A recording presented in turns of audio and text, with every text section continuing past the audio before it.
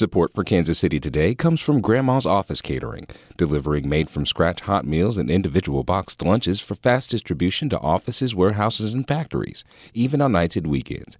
Details are at grandmascatering.com. This is Kansas City Today. I'm Nomin Ujiyediin. Today is Monday, January 30th. Coming up, we'll take a deeper look at some bills in the Missouri legislature relating to transgender rights and drag shows. But first, some headlines. The Kansas City Chiefs are on their way to the Super Bowl. Greg Eklund reports for KCUR.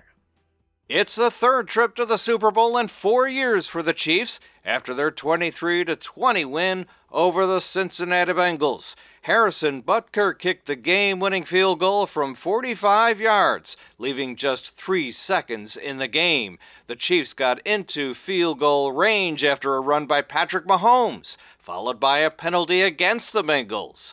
Mahomes, who played with a high ankle sprain, says it was only possible because of the training staff. Credit to them, and then just trying to stay on it, and we have 2 more weeks, so we got to keep doing it. The Chiefs will play the Philadelphia Eagles in Super Bowl 57 on February 12th. A new abortion clinic has opened in Wichita, bringing the state's total number to 6. Rose Conlin of the Kansas News Service reports the facility is focusing on out-of-state patients. The new clinic, called Aria Medical, offers abortion pills up to 11 weeks of pregnancy. It opened in response to a surge in demand for abortions in Kansas, after nearby Oklahoma, Arkansas, Missouri, and Texas all effectively banned the procedure. The clinic fully covers the cost of the medication, usually several $100s, for patients traveling from states where abortion is banned. It's the second new clinic to open in Kansas since Roe v. Wade was overturned, and it comes less than 6 months after Kansans voted to protect abortion rights, and as anti-abortion lawmakers continue to try to restrict access. Missouri lawmakers are considering raising the threshold to amend the state constitution. Jason Rosenbaum reports. Republican supporters contend it should be more difficult to change that document. But any proposal to raise the constitutional amendment threshold would need to go to a statewide vote. And Democratic State Representative Richard Brown of Kansas City has doubts that voters would approve. I think it's demeaning to our citizens. Republican politicians don't trust the people to vote the way that the GOP wants them to vote. An effort to, among other things, raise the bar to pass constitutional amendments failed resoundingly last year in Arkansas. We'll be back after this.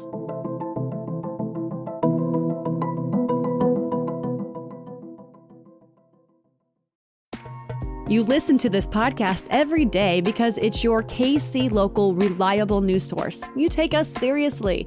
But you know, we like to get down and we want you to party with us. Join us at our annual benefit Radioactive on June 14th. NPR's All Things Considered host Ari Shapiro is the featured guest at this party, and it's gonna be bumping. You gotta be there. Sponsorship packages and ticket information are available at kcur.org/radioactive.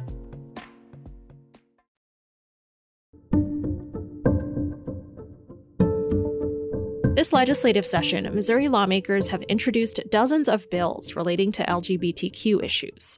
Among them are a requirement that sports teams be separated by biological sex, and a ban on schools talking about gender identity and sexuality. The American Civil Liberties Union has called these bills attacks on LGBTQ rights. Tori Schaefer is an attorney and the director of policy and campaigns for the ACLU of Missouri. She joined me over Zoom to talk about why the group opposes these bills and what impact they might have on trans children and freedom of expression. So most of these bills pertain to transgender issues. For example, banning medical professionals from providing care that would help minors undergo gender transition and banning schools from talking about gender identity. If that kind of legislation is passed, what kind of impact might that have on trans kids in Missouri? Oh, we think it'll have a horrible impact, specifically as it relates to this trans sports bills. We know that having the opportunity to participate in sports results in positive outcomes for students, which includes things like better grades, greater homework completion, higher educational and occupational aspirations, and improved self-esteem. Efforts to ban trans students from participating in school sports actually do the exact opposite. Along with not only being discriminatory and, of course, a violation of civil rights, we know these bills like these jeopardize a student's mental health and physical well-being. So what about, not being able to talk about that in school? What kind of impact might that have? Well, we believe it's a violation of the First Amendment. It restricts and chills speech. So as the American Civil Liberties Union, where it's our job to support and protect the civil liberties of all Missourians, we believe that those laws are unconstitutional. We've also seen in courts across the country, and even the Supreme Court held, that it is impossible to discriminate against a person for being transgender without discriminating against that person on the basis of sex. Courts across the country are clear that where a law singled out and discriminates against people because they have a gender identity that does not match the sex assigned to him at birth, it necessarily discriminates on the basis of sex and trans status and violates both the Constitution and Title IX of the Civil Rights Act. And there are other bills that pertain to drag performances. There's one that creates a criminal offense for performing drag in view of a child. And there's another that would label businesses that host drag shows as being sexually oriented. Why is the ACLU concerned about those bills? Yeah, for a lot of reasons. I think the predominant reason for our opposition is that it limits freedom of expression for the LGBTQ plus community. And of course, that's a violation of their First Amendment rights, their freedom of expression and to be creative and express themselves. We do definitely not want to chill the arts or anybody's individual expression. So we believe that these bills effectively would create censorship against that community. So a lot of people who oppose these bills say that they're hateful and they're discriminatory towards the LGBTQ community. Why is that? Yes, because it chills speech, it chills freedom of expression. These bills are being specifically discriminatory applied to that community. So they do target trans children. They do target those in the LGBTQ community. So that's why you will hear a lot of folks call these bills hateful and discriminatory. I think one sticking point that the other side likes to use is that they believe that they are protecting women's sports. And my challenge to those senators and representatives is that if you truly care about protecting women's sports, they should allocate more funding and resources to girls' sports and create stronger laws to protect women athletes from harassment and abuse. Promoting hateful and baseless fears about trans athletes does nothing to protect anyone.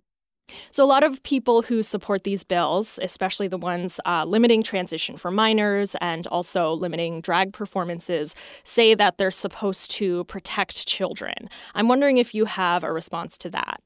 Yeah, I definitely have a response to it, which is that transition-related care is life-saving. I wanted to share the statistic with you from the Trevor Project. It's from their 2022 National Survey on LGBTQ youth and mental health. They found that 47% of LGBTQ youth in Missouri seriously considered suicide in the past year, including 55% of transgender and non-binary youth. 15% of LGBTQ youth in Missouri attempted suicide in the past year, including 20% of transgender and non-binary youth. We know that when these children are able to receive the care and healthcare that they need from their doctors, they are able to live a more fulfilling life, and the reduction of these rates significantly decreases. So we support transgender-related care and healthcare because it improves the well-being and life of those individuals seeking care. And we believe that people should get the care they need, and society will be able to thrive when everyone has access to the healthcare they need. Do you feel that kids need to be protected from drag performances? So we believe that drag is freedom of expression and part of the arts and the art community and the LGBTQ community, and that children are often involved and see things that are people displaying their freedom of expression. So nationally, we've been seeing a lot of these types of bills in the past couple of years. I'm wondering what's fueling the prevalence of this type of legislation. Why are we seeing conservatives push back on what other people might consider progress? So I think across the country, we've seen an increase of these bills. And we've also seen an outpouring of Missourians across the state come to testify in opposition of these bills. And I really think that shows that our state and our schools and our youth, they understand that being inclusive is so important. So it's positive from the outpouring of support that we're seeing. And I think that instead of debating real issues going on to our state, unfortunately, our state has stuck to these issues that create some sort of culture wars, but actually don't benefit our state. So that would be a question for our representatives and senators as to why they're proposing this harmful and unconstitutional pieces of legislation. It's pretty common for national organizations to help state lawmakers craft bills. I'm wondering, have you noticed any similarities between bills in Missouri and those that have been filed in other states? Yes, of course. Yes, we've definitely seen similarities in states across the country. There are a significant amount of bills that were filed here in Missouri, and part of that's the nature of our legislature to file a lot of bills. So we see a lot of these bills that you'll see excluding trans children from sports are very similar, but we do have a lot of those bills in Missouri, and we've seen them in other states across the country where state legislatures want to push this culture war issue. And I would just like to highlight to your audience that time and time again in our history, we've confronted this question of who to include and who to exclude. And each time, our country has recognized, often after painful and shameful and avoidable acts of discrimination, that exclusion is not in the best interest of our society or of our country. And we believe that our country will come to that conclusion again. And we are confident in our ability to fight these issues at the legislature and in the court system. That was Tori Schaefer of the ACLU of Missouri. This is Kansas City Today. I'm Nomi Nujiyadeen. This podcast is produced by Trevor Grandin, Byron Love, and KCUR Studios. It's edited by Lisa Rodriguez and Gabe Rosenberg. For more local news coverage from Kansas City's NPR station, visit kcur.org. Thanks for listening, and I'll see you soon.